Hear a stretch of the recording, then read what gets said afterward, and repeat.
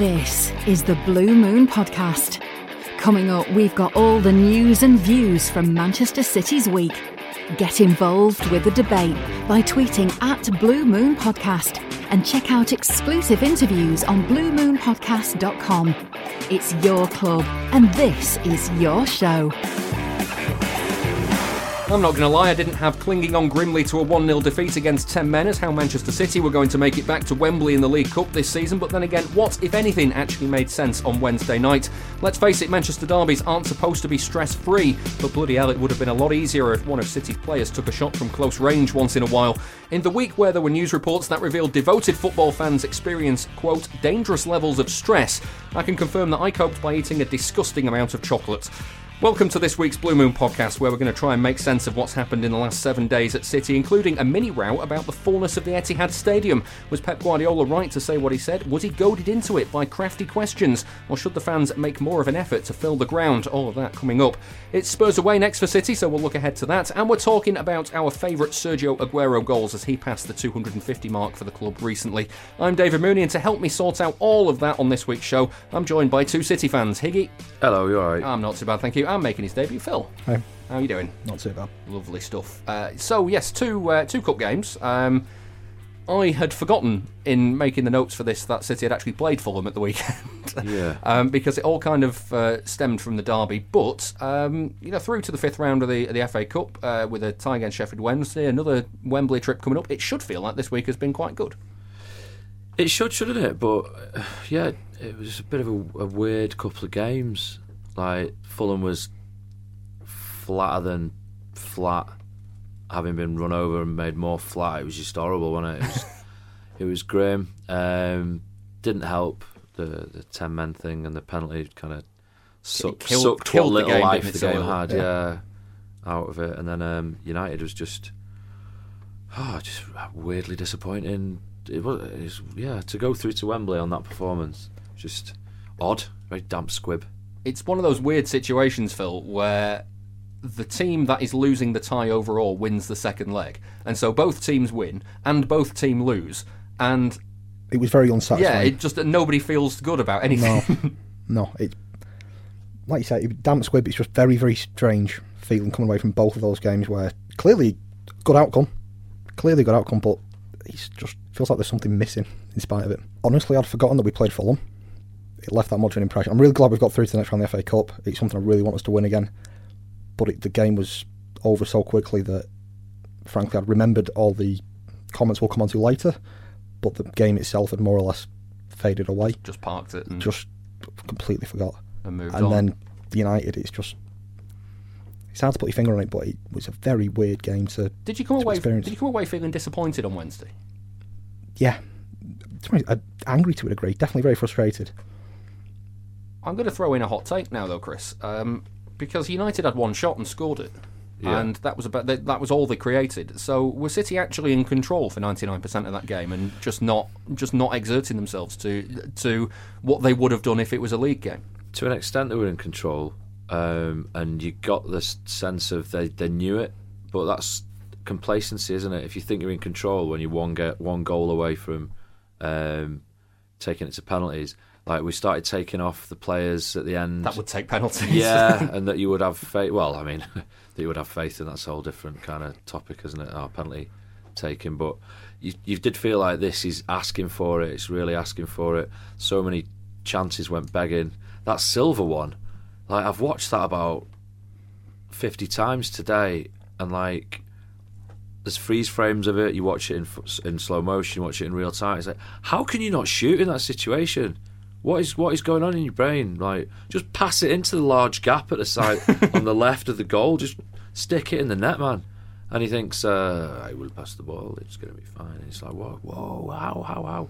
Just don't get it. It riled me, that. And Aguero was doing his damnedest to try and score. De Gea made a few good saves, but there were opportunities there. It's just like the amount of times I said during the game, pull the trigger, somebody shoot. You've got to take that. You've got to shoot. And we were just trying to, walk it in the net. It's funny though, because it's kind of taken on a whole new. It was in the wrong gear for me. Well, it's all kind of taken on a whole new meaning though, Phil, because like when the ball is on the edge of the box, you always get those shouts from the crowd. Oh shoot! Somebody have a go! Somebody have a go! Well, City have had the most shots this season, or the second most shots this season, behind United in the Premier League from outside the box. So clearly they're having a go from range, and it's just maybe not working as often as fans seem to think it will work.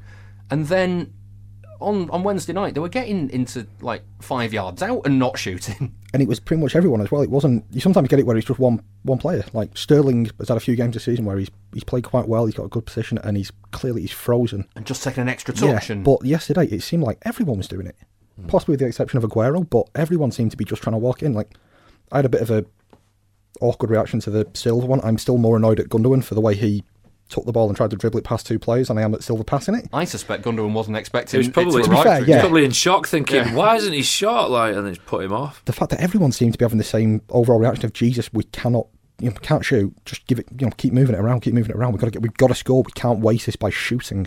Yeah, well, I mean, why does that happen? Why did that happen? Do you think was it a case of simply we just need to create the best chance we can? I think it's a combination of lack of confidence, and also they've had it drilled into them so well that there is a certain pattern of play, and to an extent, the shot selection, they're clearly thinking very hard about what chances they take, what chances they opt out of and try and get something better. And it feels like no one's quite confident enough to just say, this is the one, I'm going to go for it. This one's mine, unless it's Aguero, maybe. Unless it's Aguero, who you can't, whatever we do, we cannot beat that selfish, ruthless streak out of him. He's always going to try and see a goal. Yeah, definitely. It's always going to be there. It's frustrating sometimes, but in the moments like that, you rely on it because he's the only one you can trust to do it. Yeah. Do you think we consciously played within ourselves? Well, this is what I'm trying to get to the bottom of, because, I'm not sure how conscious it was, but I was thinking when you were talking about control, I don't think they controlled it in the sense of actually controlling the game, but it did feel like they were controlling the performance in the sense that it felt like they all knew they could go up another level. Yeah, but they weren't. But that's the thing. I mean, they were clinging on towards the end in the sense that they were holding the ball by the corner flag. But I never really felt, other than that cross that went in towards Maguire at the back post, that United were likely to get a goal. Apart from it as well, when Otamendi decided to... It did feel like we looked very capable of giving away a goal without them really doing anything. Yeah, but that's not good play from United. That's just that's City, just us being City. Yeah, losing control of... That's exactly what I was worried about, us not them being any good. I mean, Otamendi, case in point. Brainless. Absolutely brainless. Absolute lunatic. I mean... How many times do you think it was a great foul, though? Do you know what I mean? It was a fantastic, I have fouled you. Wham! You know what I mean? I have fouled you. If he'd been 10 yards further back, I'd agree with you. That would have been really satisfying, but where he did it, it was just watch you fly in the air and land on your backside. Watch it. Wham! Goal. It was idiotic, and it deserved every ounce of the... De Bruyne reaction. Yeah. Like, what are you doing? A 32-year-old centre-back doing that. He's just... And being told off by Kevin De Bruyne. Yeah, you can understand his frustration. I mean, just on the decisions whether to shoot or not. We've already talked about the David Silva one, the Raheem Sterling one, where he's clean through one-on-one with David De Gea. At the start of the season, he shoots and scores that. Yeah, to be honest, I wasn't too bothered about the fact that he didn't just pick a spot and go for it. You know, he was quite calm when he chose to go around the keeper, and he dummied the keeper well. You know, he didn't panic. And he did everything right. And then the shot, again, like, you've got to be calm there. It's the eye of the storm moment, isn't it? You've got to just, like, relax. And he panics again, and he put all he had into it. To get it over from there is some feat, really. Like, should he have passed it? Aguero was stood next to him. Silva was thinking, why didn't you pass? Yeah. The irony there of saying that a player's got an open goal and he should have passed it for someone who's got a better chance. He's possibly the only person you should say that, though, at the moment. His confidence is so low. But he could have just passed it in. Do you know what I mean? He's, again, like, trying to pop it. What's he doing? Yeah. I mean, in all of that, City are through. So there is a positive. But again, all of that said, City have lost another home Manchester derby. It's now... I mean, do you feel like City are sleepwalking into a bit of a problem against United, especially at the Etihad? I think we've already sleepwalked into it. Well, Guardiola's won 1, drawn 1, lost 3 at the Etihad now. Yeah. This United team isn't great. And they've not been great over that period of time. I mean, 2 different managers, plenty of turnover. They've been rubbish pretty consistently. We keep going into them on form, or at least relatively speaking on form, and we keep blowing it. It was better than last time. It was better than the time before that, but it feels like whatever happens in these games, we still manage to find a way to underperform and to make them feel bigger than they are. After that first half as well, the Old Trafford leg, where it was just like... We slaughtered them. Absolutely dismantled them, didn't we? And then to just take your foot off the gas. And they didn't look like... I mean, in that first leg, they didn't look like they'd really exerted themselves to do it. It looked like they just knew exactly what to do, didn't have to think about it, and they just let nature take its course. And then you get to the return leg, and God knows what it is, but something's coming out of them, and they're falling to pieces. Yeah, let them back in. Chris, in the post-Ferguson era, so from 2013 onwards, City's record at home to United is 1-3, drawn 1, lost 4. That is shocking, isn't it? And United, again, have been crap since Ferguson left. Yeah, that is... I didn't realise that's dross, that, isn't it? That's pretty bad. I wasn't aware of how bad that record is. And some of the wins haven't been that great either. If I cast my mind back, I think there was a Pellegrini scuffed 1-0, wasn't there? The way we've played the last 2 years, you expect them to be able to, even if there's some variance, because again, it's a derby, you'd expect them to be able to put together at least one victory at home where they pretty much just destroy them. Well, just to kind of reflect that, the opposite stats, so the same stats but for Old Trafford. In the post-Ferguson era, it's 1-5, drawn 1, lost 2. And under Guardiola, it's 1-4, lost 1. City just love it at Old Trafford, and they love derbies at Old Trafford and can't do them at home. It's weird. Must be something psychological. Yeah. Now we touched on a couple of confidence players as well. Gabriel Jesus, the goals against Fulham, you feel like they should do him quite good because he seems to be one that beats himself up when he doesn't get things right, if that makes sense. Definitely. If you look at read any of his comments, hear him speak after these games, he seems to take it all very personally, whether he's going well or going badly. And he always looks better when he's a very streaky player. He always looks better once he's scored a couple of goals, when he's got that little pep in his step just to keep pressing people, keep forcing things, making things happen. Hopefully it continues, because we do need it. Yeah, I mean, in terms of him at the moment, that penalty miss against Sheffield United would have done him good. But then, I mean, to bounce back with, albeit a Championship side in Fulham playing 10 men, but they were decent goals, Chris. What, the goals against Fulham? Yeah. Yeah, I mean, the thing is with the penalties, he has got an abysmal record for like Brazil and City, but he's always, to be fair to him, he has got the cojones to stand up and take them again. And he said, like, yeah, I'll do it. He's first, be first to with his hand in the air to take them. And he obviously he thrives on goals, doesn't he? All strikers do. And it will definitely, put a bit of zing back into him. When it comes to Raheem Sterling, though, you'd have thought this week would have been ideal for him to get a bit of confidence. 10-man Fulham, came off the bench, should have been able to impact the game, didn't really. A United team that aren't great. I mean, he's got a bit of a poor record against United anyway, but an opportunity to kind of break that. Why do you think it's just not happening for him at the minute? I don't know if he's tired. I don't know if he's carrying anything. Like that chance where Maguire sort of loped in and predictably just took it off his foot. That touch, you could see in his face, he'd realised his touch was heavy and he'd taken it away and it wasn't going to work. And I don't know what it is with him. It's like, maybe it's confident. Well, he's a very confidence player as well, isn't he? Like when he gets in a run of form, he's practically unplayable, and when he gets in a poor run of form, he's like, he can be fairly, frustrating, and obviously it frustrates him more than anyone, I would imagine, and it's hard to get out of that rut sometimes, isn't it? Maybe he needs a rest. That's the thing with Jesus as well. He gets into run of form, gets rested, and then he's kind of got to build up his head of steam again. Yeah.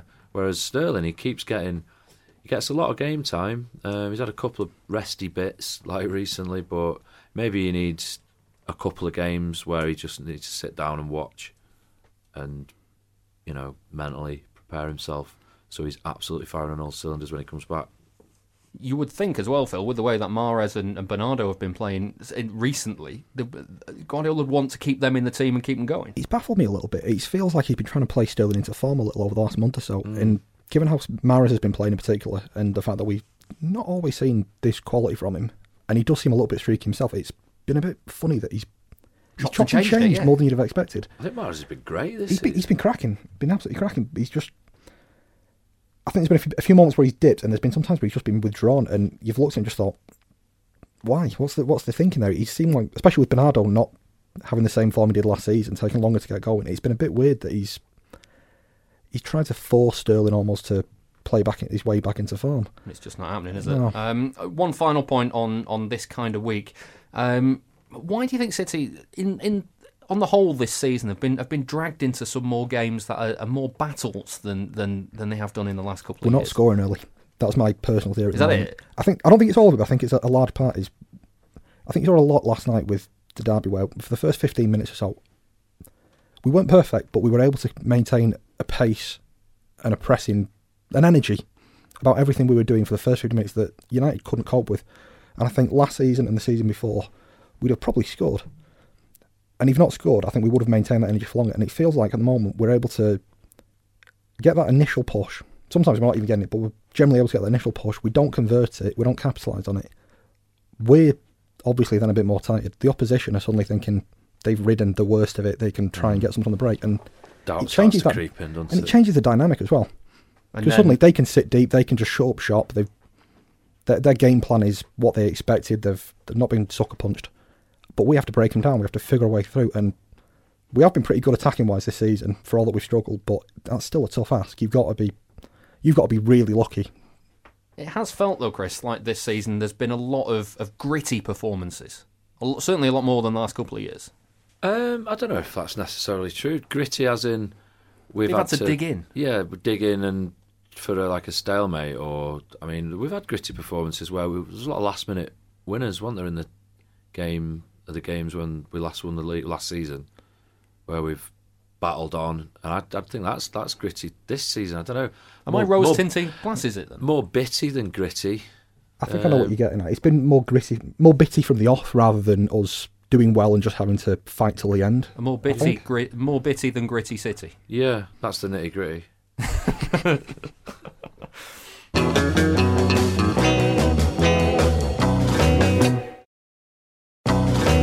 Now, Pep Guardiola puts out a mini call to arms after the win against Fulham, expressing his surprise that the Etihad wasn't full. It's upset some fans, while others thought he'd been too open responding to a question in his press conference. Either way, the fuss that was kicked up maybe was not the best preparation for this week's Manchester derby.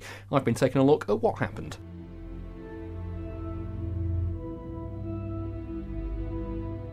It was clear on Sunday lunchtime that the Etihad wasn't full. Hopefully the next game against United, our fans can come and make our stadium full. That was everything Guardiola said on the topic in the post-match press conference.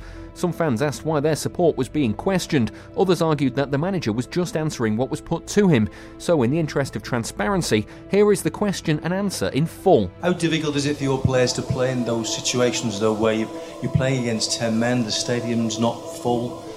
Was motivation a problem today, maybe? No, motivation was right. They started really well. After 2-0, we missed a little bit some movements, more attack with intention to attack, but it was not easy because they defend well and high. Hopefully the next game against United, our fans can come and make our stadium full. Then this is what he said to the BBC about the upcoming Manchester derby. The semi-final, second leg, a chance to come back to Wembley for 3 years in a row. Hopefully our fans can come more people than today. Hopefully can support us more and make an intelligent game to qualify for the final. Did you feel today that there wasn't as many fans here as you would have liked? Yeah, it was not full. I don't know the reason why, but it was not full, yeah. For a couple of days, the mood festered.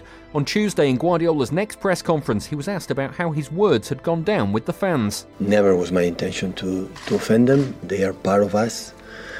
Since I arrived here, the day one until the last day, what I want is fight and play as good as possible to see Etihad Stadium full every single game. So it belongs to us to play good, to seduce them to come, because the only reason why we do our job, and I do my job, is not for the titles. Is to go to Etihad Stadium and see absolutely full the people and together enjoy together the games. He added that there were different feelings about different competitions. Since I arrived here, I learned for English football how important are the Premier League and the Cup, the FA Cup. More important this club than Champions League, much, much more. We knew it through the club, and I experienced. And it was my mistake, but I thought, it's Sunday, 1 o'clock, today will be full. And I didn't know it's the BBC One, it's not From Sky, they can watch it, and of course the people can decide. Guardiola made a point of saying he understood the pressures that fans were under, but some don't think that's true. This is City fan Nico. He's given up 2 of the cup schemes after a huge rise in his season card price when he was no longer eligible for an under-21 ticket. It's the cost of tickets over the course of a season. We've had 4 games this month, and then the money's gone out for United, and then Madrid coming out shortly. People haven't been paid since last month. It's January, it's the toughest time of the year. He also says he's not alone in the decisions he's made. Tickets have gone up year on year for years. I know personally 7 or 8 families who can't afford anymore. Yet still people routinely put the club over for other things in their life because they rely on that emotional connection. The club relies on that emotional connection. John Hay has been on the podcast panel in the past. He's one who's not happy with Guardiola's comments. I've spent over £100 this month on City. I've paid my season ticket payment, which is £32, cheapest part of the ground. Went to Port Vale in the cheapest part of the ground, that was £10. Fulham, cheapest part of the ground, £10. United, cheapest part of the ground, £20. And in isolation, they really aren't bad prices. But City aren't like Liverpool. We don't have another 30,000 fans there ready to fill seats that other people don't go to. In all of this, though, it's worth noting that City's attendance on Sunday was the 3rd highest of the weekend, behind only West Ham and Newcastle. Shouldn't that be praised, given the time of year? January, people, Christmas has just happened. A lot of people will have only been paid last few days. Some people haven't even been paid this year yet. And a lot of people realistically have to pick and choose.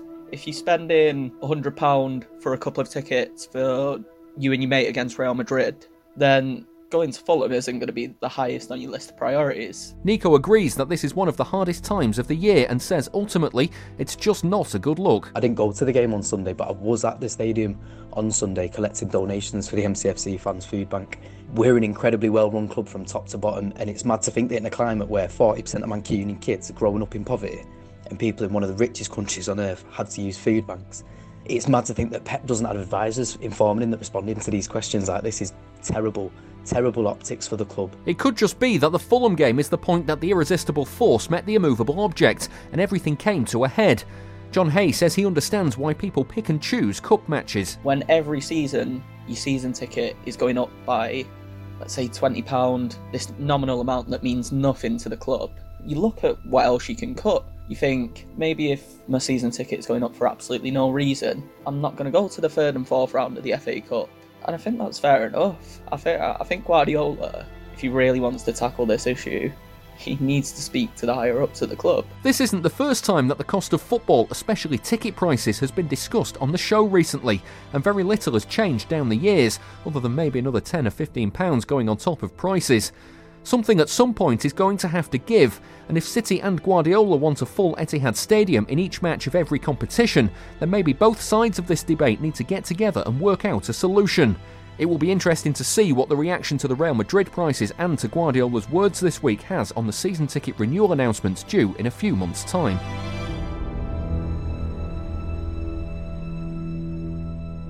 Hi there, this is Joe Royle speaking. You're listening to the Blue Moon Podcast, and carry on doing so. For a pledge of $2 a month, you can hear our weekly bonus show on a wide range of City topics. There's more details on patreon.com/Blue Moon Podcast.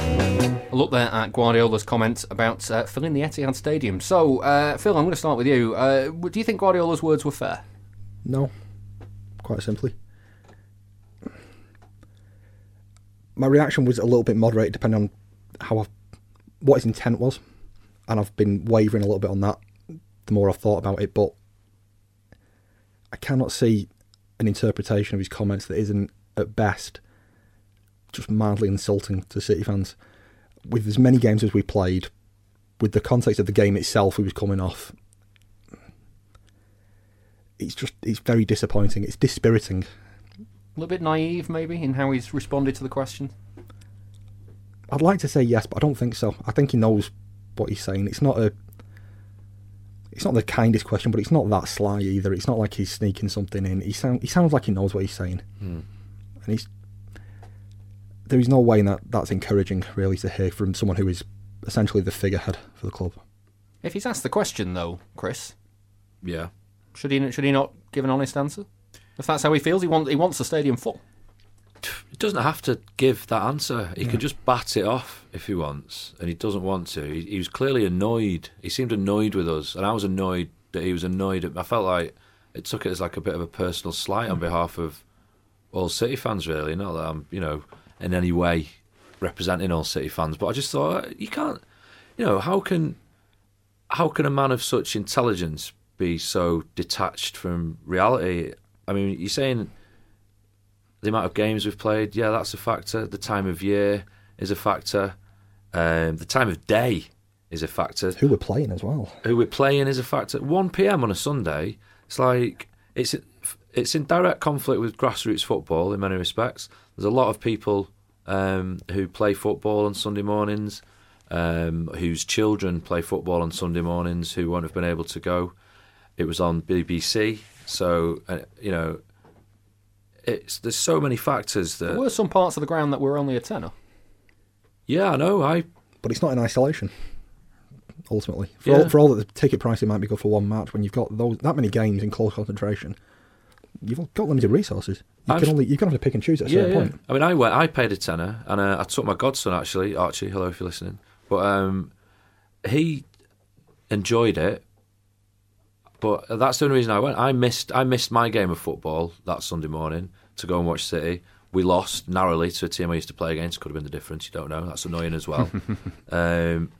It's just like he complained about the atmosphere as well. Like first he's complaining about the amount of people. He complains about the atmosphere. We're playing Fulham, who'd had a man sent off inside 10 minutes and were 1-0 down. Yeah, it was like 6.5 minutes, 1-0 down, penalty, 1-0. Game's pretty much over. It's going to be an absolutely mammoth turnaround for Fulham to get back into it. So that doesn't help the atmosphere. It's weird how the first person to acknowledge the fixture pile-up and its detrimental effects on the players isn't able to translate that into the detrimental effect it has ultimately on our bank balances and our wallets. So, guys, there's too many games. Scrap the League Cup. My players are getting tired. I just want to protect the players. Protect us, dude. You know what I mean? We effectively, we've got quite a good backing financially, but we are putting our hard-earned cash into that club, and I just felt it was a bit of a kick in the teeth. And he had this, he was kind of scowling the way when he was saying it. He had that sort of mouth half open, furrowed brow, like I don't know. It's what he said afterwards as well annoyed me. His follow-up comment in the pre-match to United when he was asked about the fans' reaction to it. Yeah. What did you make of that response? Because he said at that point it was never my intention to offend anyone. Yeah, obviously that's like a kind of a PR climb down, trying to rein it back in and turn it around. But the immediate in the context of his initial comment about it, when he said about it was like more sarcastic than Gandhi. When he said, well, I realise that the about the FA Cup. Yeah, I realise we're at a club where the League Cup means more than the Champions League. So hopefully there'll be more people against United on Wednesday. And it's like, that's. I mean, I've said on air that I prefer the League Cup to the Champions League. So, one, it's nice to know that Pep listens to the show. Hi, Pep, if you're listening. But yeah, to sort of throw that back at us, it's like it's not our fault we hate the Champions League. Look at what it does to us. It's like we get robbed in VAR. I'm not going against Real Madrid because I simply can't afford it. Got loads of stuff to save for this year, and I've had to sacrifice that one and knock it on the head. But yeah, the other thing is as well, he used to manage Barcelona, right? Are they always full against lower opposition? I'll tell you what, they're not, because I've Googled it. Because you've done your research. I've done a little bit of research. Love a man who knows how to Google before he comes onto the show. Well, in 2010-11 season, Barcelona's lowest attendance was in a Copa del Rey game against I don't know how to pronounce it. I can't do the accent. It's Ceuta or Ceuta, so some lower league team. And it was actually 38,971, which is in fact lower than our attendance against Fulham. So, sorry mate, you can't have it both ways, pal. I mean, I love the guy, don't get me wrong. He's fantastic. This is the interesting thing, but he's so intense and focused on the team that he kind of forgets that we make the atmosphere for the team, and we're not going because we can't be bothered. It's like I just found it a bit unfair and a bit. I'm smarting from it a bit, to be honest. This is the interesting thing as well, though, Phil. Do you think he's not necessarily got the City fans? Because all football clubs will say that their fans are unique to some extent, and they're not. All football fans are pretty much the same, except there is something a little bit different about City fans when it comes to attitudes towards the team, towards the competitions. Do you know what I mean? There is a degree to which I agree with that. I don't think he expected the degree of stubbornness and awkwardness about certain things. The Champions League is the obvious one of, we probably weren't there straight away, but once collectively we took an opinion, we've stuck to it. No matter what anyone else thinks, we're not going to suddenly start liking it just because other people want us to. I don't think he gets that, but at the same time, I don't think he can use that as an excuse, because we've all said it. He's clearly an intelligent man. He clearly, in the case of Barcelona, clearly is able to recognise that there might be reasons for this and it might not be the end of the world. I find it hard to believe that he's saying this stuff because he's unable to translate it to the context of City. When he knows what's going on, when he's as close to the people who actually run the club day to day, personally, I find it quite hard not to believe that at some level he's saying this because he's been asked to go in that direction, rather than because he truly believes that there's no reason we shouldn't have those attendances. So you think he's being kind of primed to make that comment? I think he's been more political than he's letting on at the end of the day. I don't know. He seemed quite kind of... It doesn't seem innocent the way he's saying it. Like we're talking, you mentioned the tone, the manner of the way he was saying it. It didn't seem to me when I was listening to it or when I watched it at the time that it was entirely off the cuff. It didn't seem like it was, an expression of his own personal belief, because we see him when he's speaking sometimes and he looks very animated. Not animated like he's on the touchline, but you can see where he's got a bit of a spark of a thought. Something's really captured him. Yeah, and this seemed a bit more... Sullen's not the right word, but there was a little bit more just down about it in a way that... I don't know, I kind of got the opposite. I thought he was, I felt like he was annoyed by it and like he wanted to make a point about it. And I just thought it was... I was amazed. It was just like a massive on goal.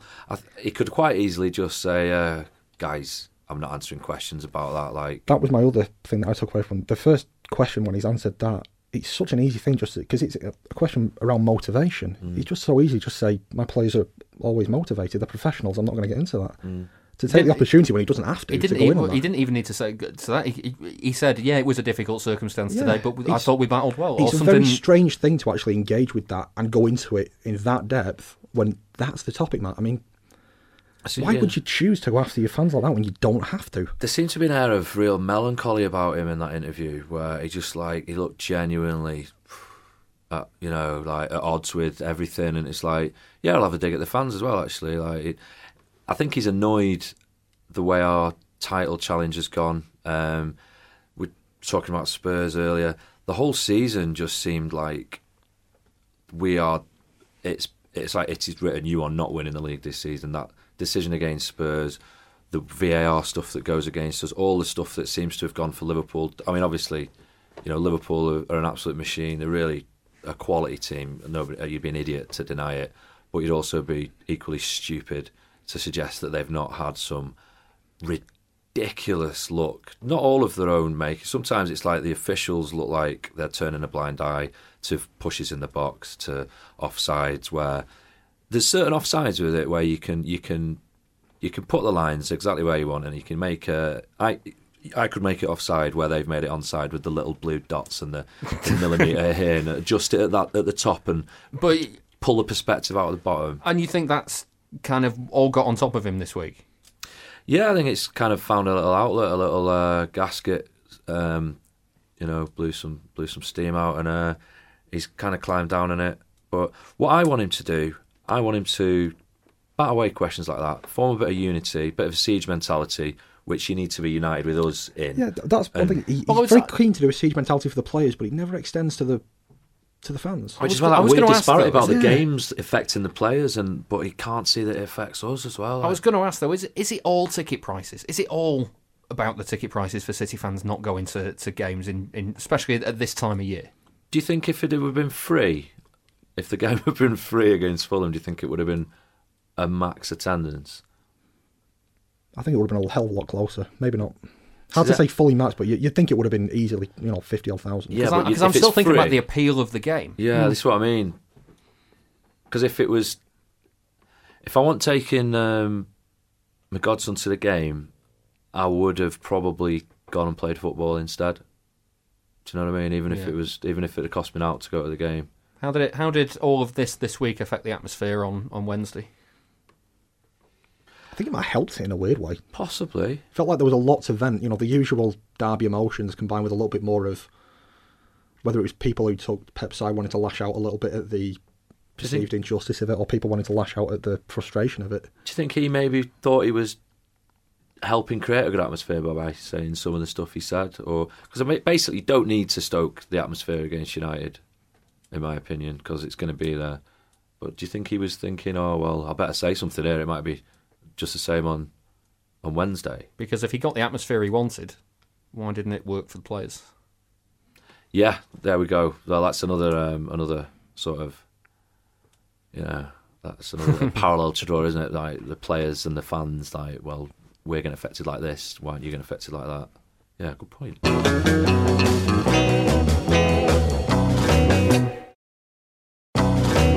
Time to look ahead now to the game against Spurs at the weekend. Out of nowhere, Spurs are suddenly 1 win in 5 Premier League games. This season has been really weird for them. How do you foresee this game? Bit of a shambles, both sides, I would have thought, to be honest with you. I don't really trust either. We seem to be stumbling at speed in terms of our performances. It's like we'll either trip up and land on our faces or sort the rhythm out and continue at pace. I don't know which way it's going to go, quite honestly. Spurs, they've lost Harry Kane, haven't they? They've just lost Eriksen. Have they got anyone in over the transfer? I don't know, actually. Fernandes. Before the window slams shut. A Dutch forward whose name I can't remember. Oh, yeah, Gelson. I was Steve something. Yeah. But it's got a W in it. Steve W, we'll call him that. Yeah, there we go. I thought they'd signed Gelson Fernandes. No, that would have been really not good. that one. That would have been. I was like, whoa, really? That would have been blindside. That one. Yeah. But yeah, no, it's not him. City, like we're getting at, City have been up and down as well. So it feels like a really difficult one to read. It feels like it could go either way in a very emphatic manner, or go neither way in a very unemphatic manner. Yeah, just like it feels like we could comfortably score 4 or 5 goals, not because Spurs are awful, just because we can create enough chances. But as we saw earlier in the week, we could easily spend 90 minutes not doing enough to create those chances and just do nothing with them. And still collapse in the defence to actually give away a few goals maybe as well.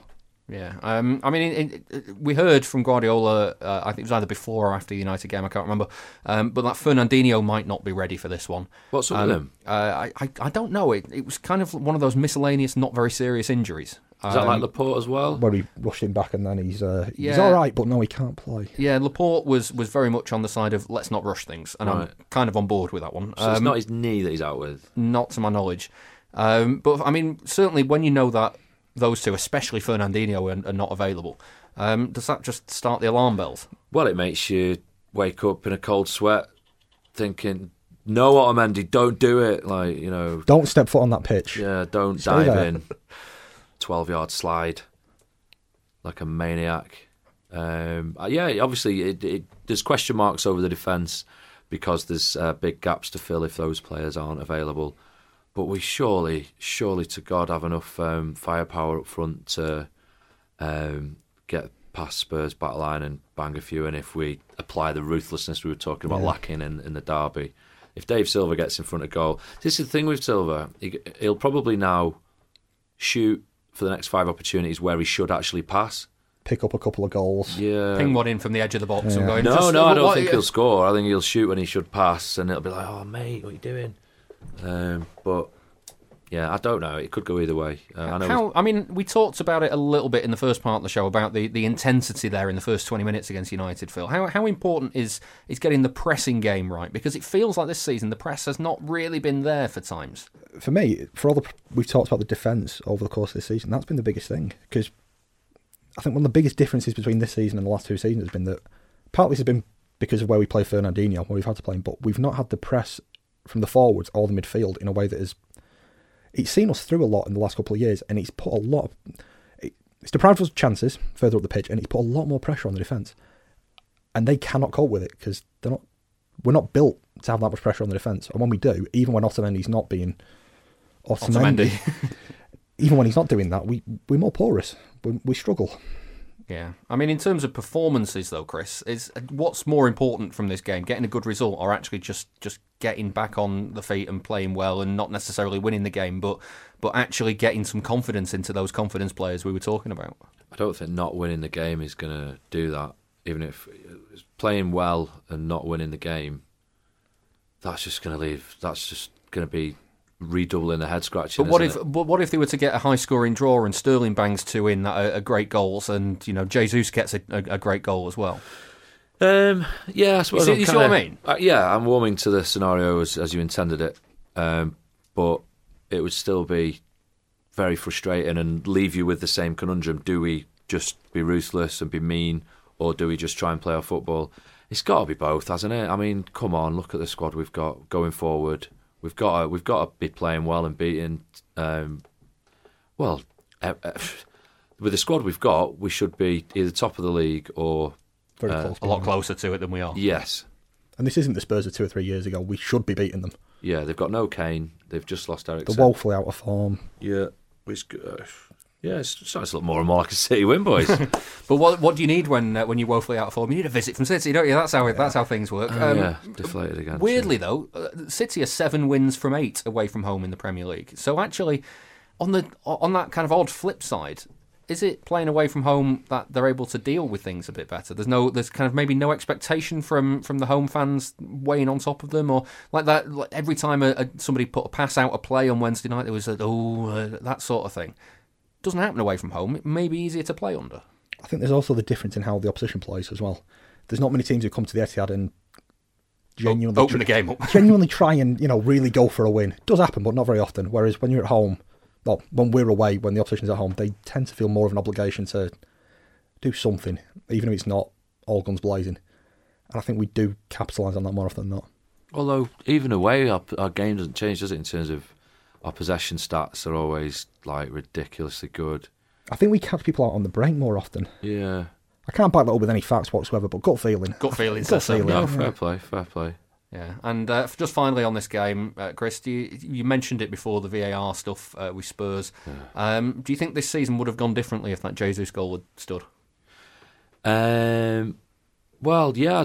Second game of the season. It's hard to say, and retrospectively, like, would this have led to that? But it's about moments and momentum, isn't it, a lot of the time, footy? And it was a big moment. It really deflated us, and it made you think, oh, right, is this how it's going to be? And so it proved. So I'm inclined to think that, yeah, it really has had a big swing on us. Yeah. That combined with all the other ridiculous decisions that we've witnessed. Fair enough. Right, well, just the one chance on this week's show to try and bolster the total for the season so far on the charity bet. William Hill is giving each of the panel £10 correct score single, and the winnings are going to the Christie Cancer Hospital in Manchester. Phil, what you going to kick us off with? 2-1 City. Hedge my bets. 2-1 City. It's 13-2, so £65 if you're right. Chris, coming to you now. What are you going for? I've gone for 3-2 City. 3-2 City is 18-1, so 180 if you're right. Mine is 12-1. It's 2-2 between the two sides. I can just see it being one of those games. £120 if I'm right. You've got to be 18 or over to gamble. Prices can change. Please gamble responsibly. Check out begambleaware.org for more information. Now, recently, Sergio Aguero passed the 250 mark for the number of goals he's scored for City, and Tottenham are one of his favourite clubs to play against, with 12 goals against them in 17 appearances. To mark his recent achievement, we've been asking your favourite goals he's scored, ignoring the obvious one, of course.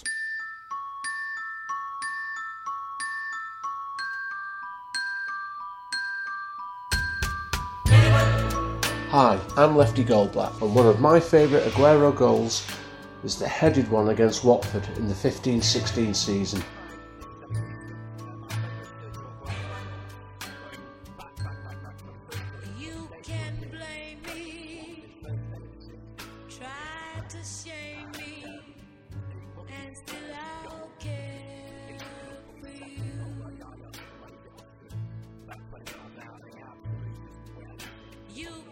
With less than 10 minutes to go, we were 1-0 down. A Yaya pile driver got us level, and 3 minutes later, a pinpoint Sanya cross enabled Aguero to produce one of the most accurate headers I've ever seen. Hi, my name's Alex.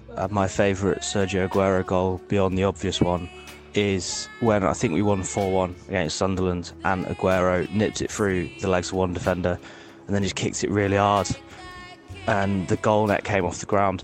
And that's my favourite because as much as I like the fancy stuff, it's fun when a player forgoes that and just kicks it really, really hard.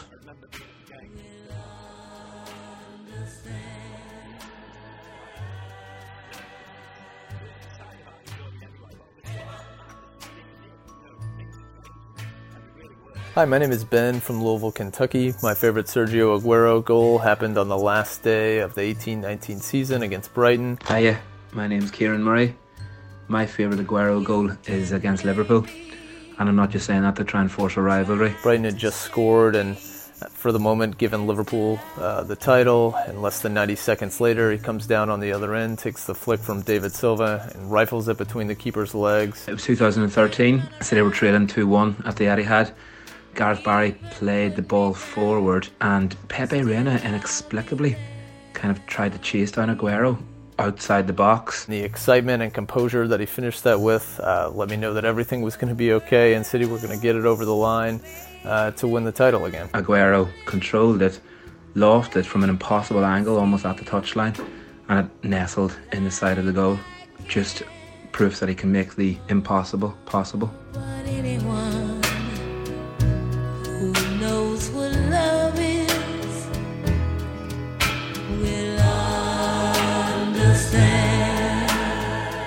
Hi, my name's Raf. My favourite Sergio goal was the opener at West Ham several years ago. It was a lovely through ball from Fernandinho.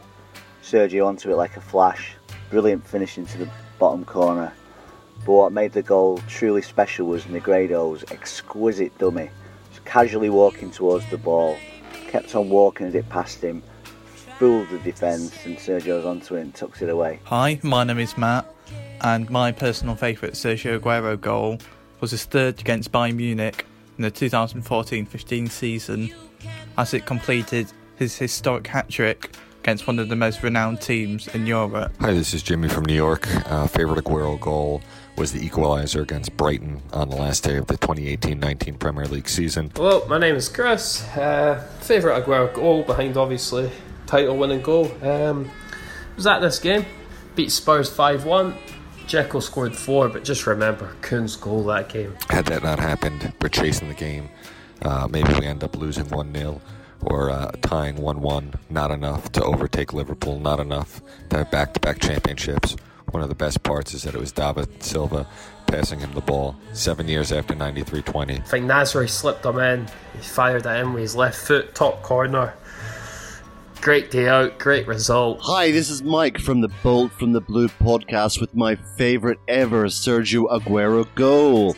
April 14th, 2012.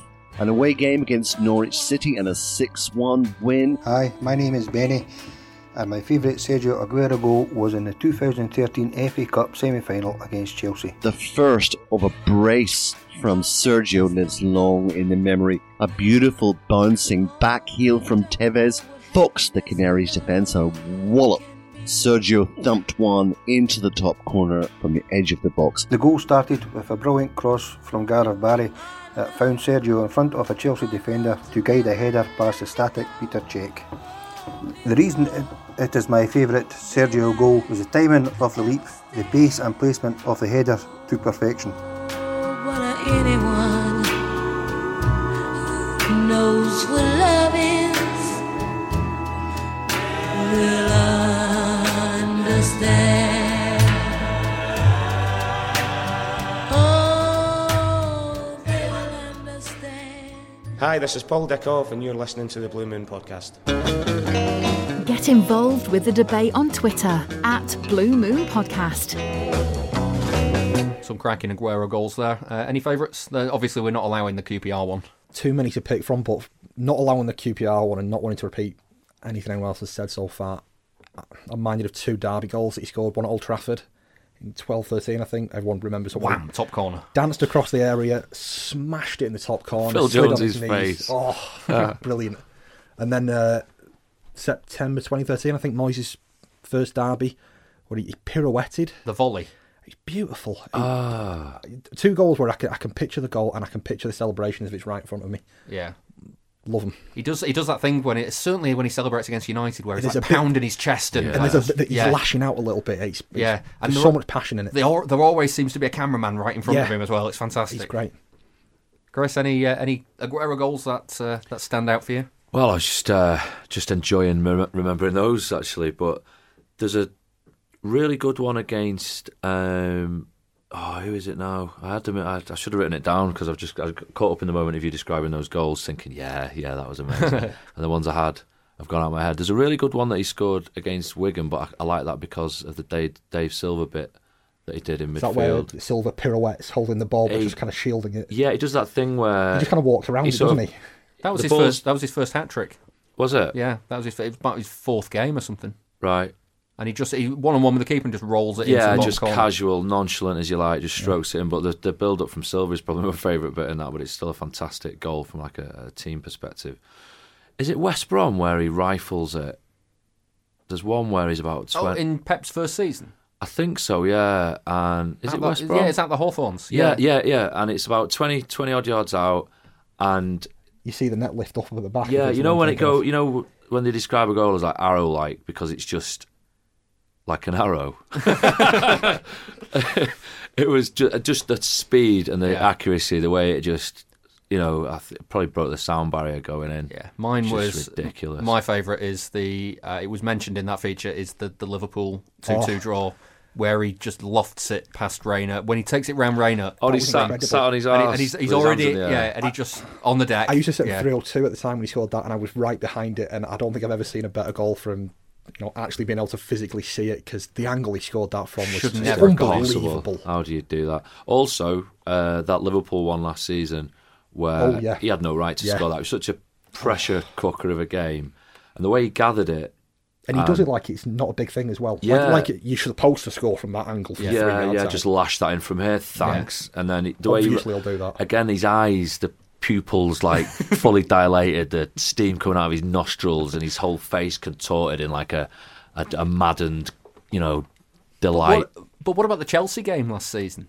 Missed from half a yard out, pops it wide. Out was that one? And then just goes, oh no, I'll pop it in from 25 yards. That it's was all amazing. Right. The guy's a phenomenon. I think he's just an absolute legend, isn't he? I'm gonna miss him. He's irreplaceable, isn't he? Yeah.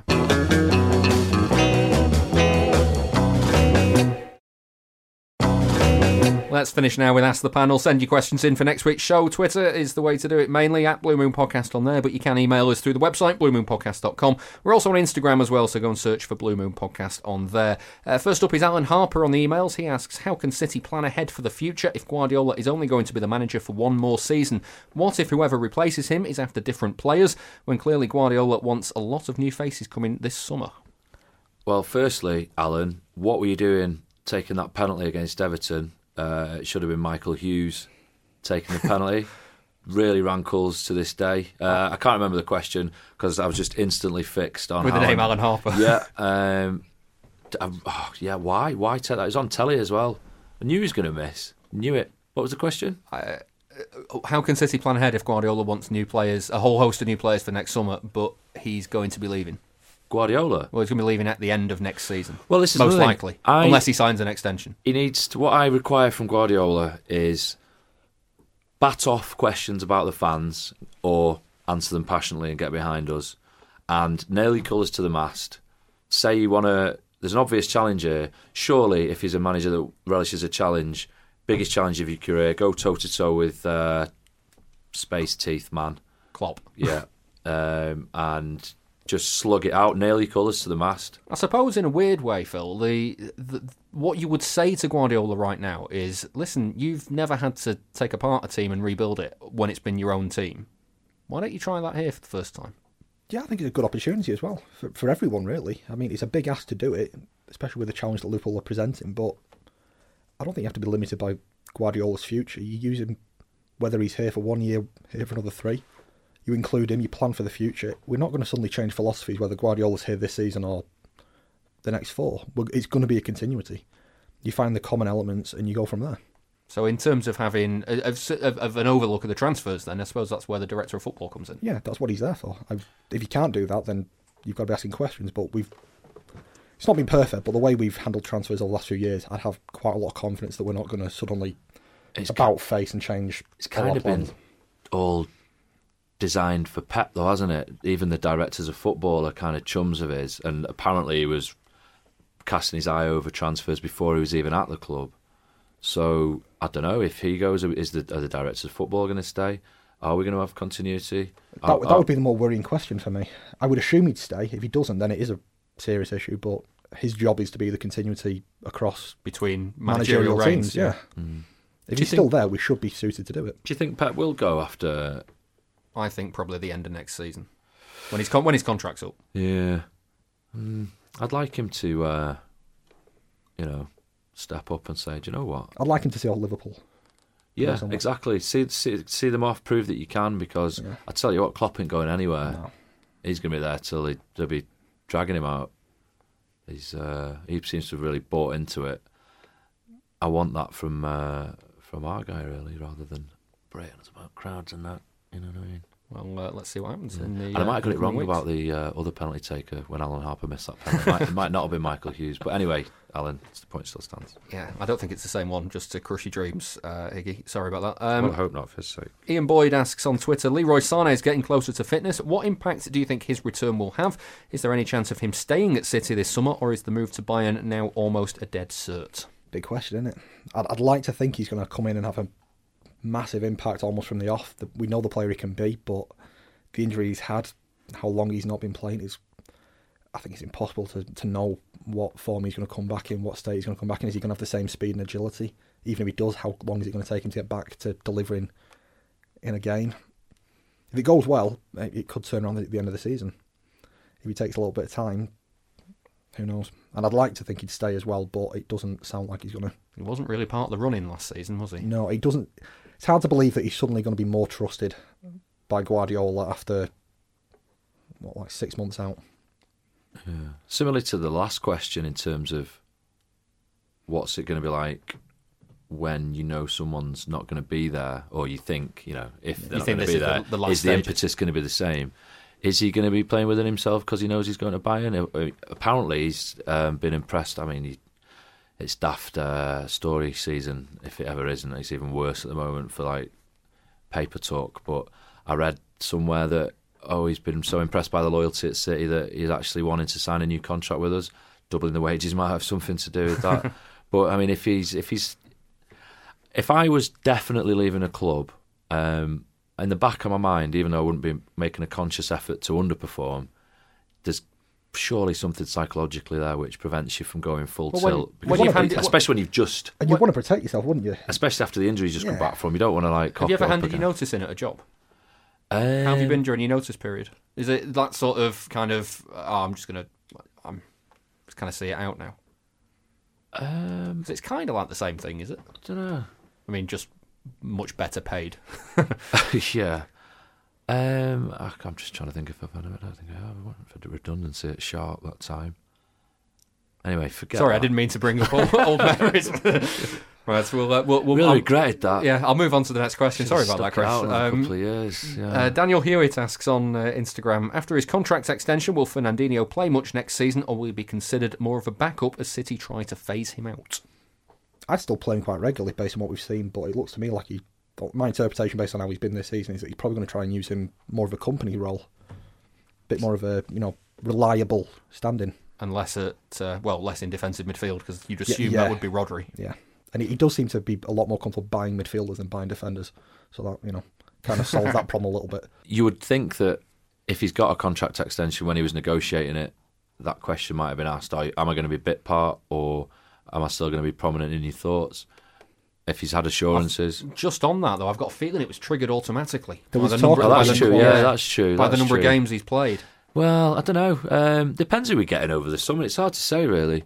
He's kind of supposed to be in the twilight of his years, but he doesn't. He looks like he could perform at this level. Yeah, playing out of position, he's still comfortably our best defender. He's still quite quick, even though his game isn't massively built on pace. He's quick enough to do it. It's his brain, isn't it? It's his football He reads brain, which is the game well still enough. Yeah. It's a bit of a Rolls Royce, isn't he? I think he can definitely keep playing his way into selection. Yeah, best Brazilian in the Premier League. Hard to think of anyone who comes close. I really like Willian, actually. Do you rate him? At times, but not to the same level. No, maybe.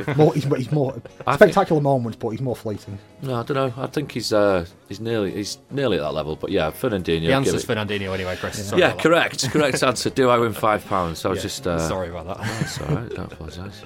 Right, well, we've reached the end of this week's show, so thank you very much for listening. And if you've enjoyed it, please head over to all your usual places for listening to podcasts and give it a rating and review. It helps us attract more listeners, which helps us to fund the show through the ads. If you'd like to help out further with covering the show's costs, then you can join our Patreon page. There are a number of reward tiers, and you can find out more on patreon.com/Blue Moon Podcast. This week's bonus show for the backers is all about the historical rivalry between City and Spurs. Special thanks to this week's panel, Higgy. Thank you very much. And Phil. Thanks for having me. I'll be back next week to look over the game at Spurs. See you then. Take care.